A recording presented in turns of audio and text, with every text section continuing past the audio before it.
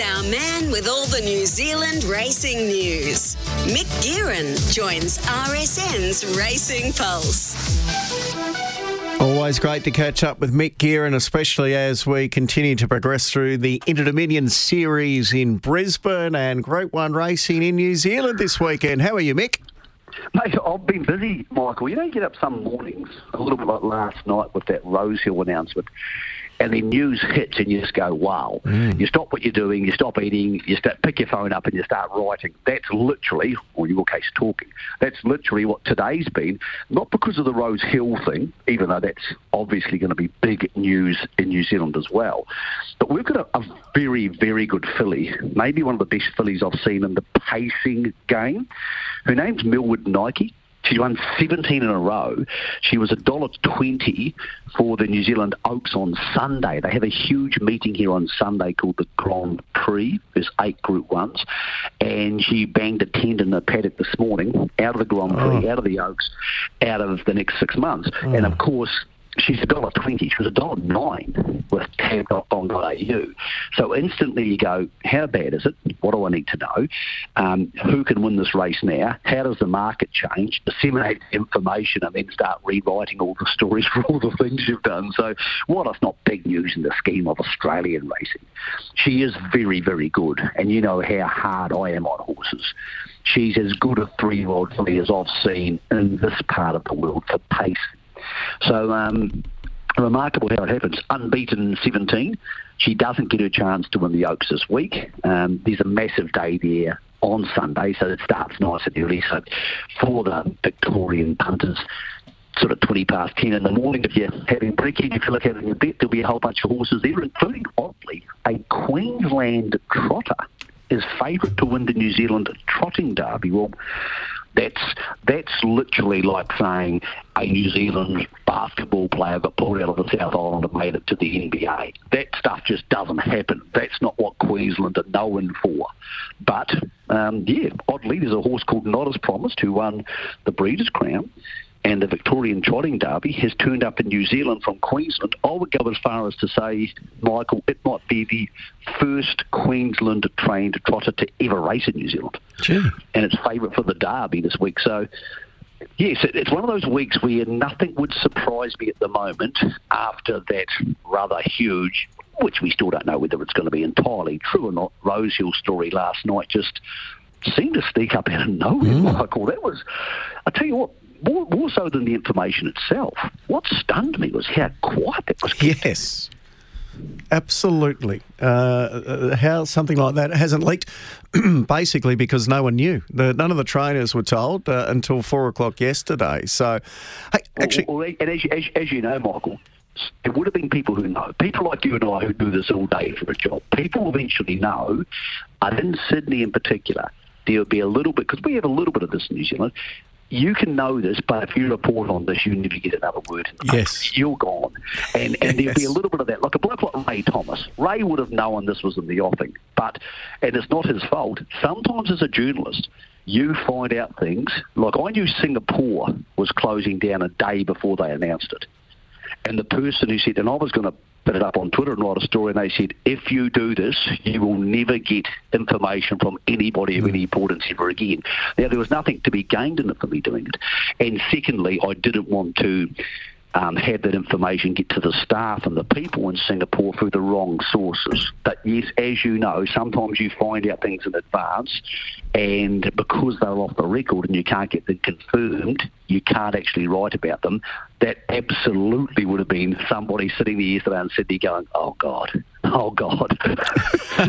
the time ticks by, and then the government gets involved, particularly with governmental stuff. But when Entain got the New Zealand TAB deal, we knew a couple of days in advance, but it was, we're going to announce this, and if you guys announce it first, we're going to shut you down forever. Hey, speaking of big news, I wonder how big the news re the Emma Stewart disqualification was in New Zealand and what your thoughts are on that, because it's been hard to get too much information and context outside of the release that was put out. Okay, I'll speak bluntly, honestly about this, because I always do when I talk on RSN. It wasn't that big a news in New Zealand because, first of all, Emma never brings horses over here.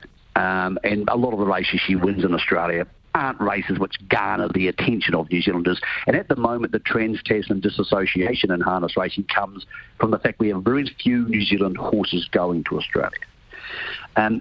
What she's been found guilty of, and she has appealed, so let's be honest, is not like she's using elephant juice. It's not like she's been, oh my God, she's drugging the whole team. That's not what this is. People using drips on horses the day before races, there's a 24-hour stand down on that. So using it inside 24 hours is stupid. You do it, it's a mistake and it's stupid. But there's been no indication, and I've rung a lot of people about this, that there's indications that that's what she does every week.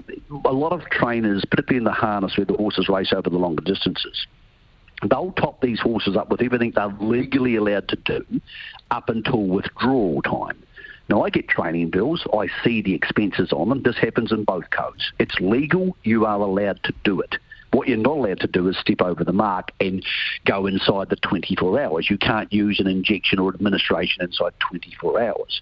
So what she's done probably isn't as bad as it sounds. It sounds like she's drugging a horse, but that's not what it is.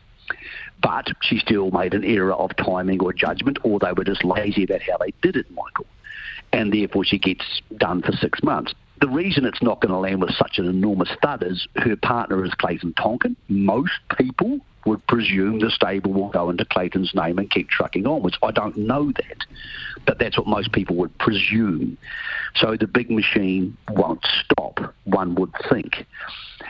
On Emma and I don't talk a lot. I like her when we do see each other. We'll be very friendly to each other, but she's by no means in my team. I'm not on her team. I'm not defending what was probably a pretty stupid action.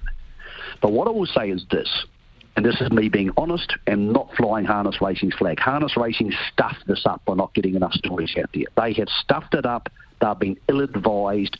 I would have done it differently, as I did last week when I took on a major police story in New Zealand. You can't hide from the truth.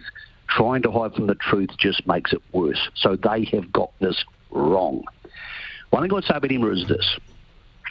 She's had enough horses go to the retention barn in Sydney where they have 48-hour observation and surveillance, and you cannot touch them. You cannot possibly drug them with anything.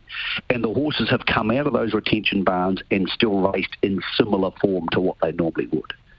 That's the best indication of harness racing of whether a trainer is using drugs for a legal advantage. I do not know, but my evidence as someone who does this for a job would be that because her horses perform out of those barns, she is not systematically doing anything illegal to them.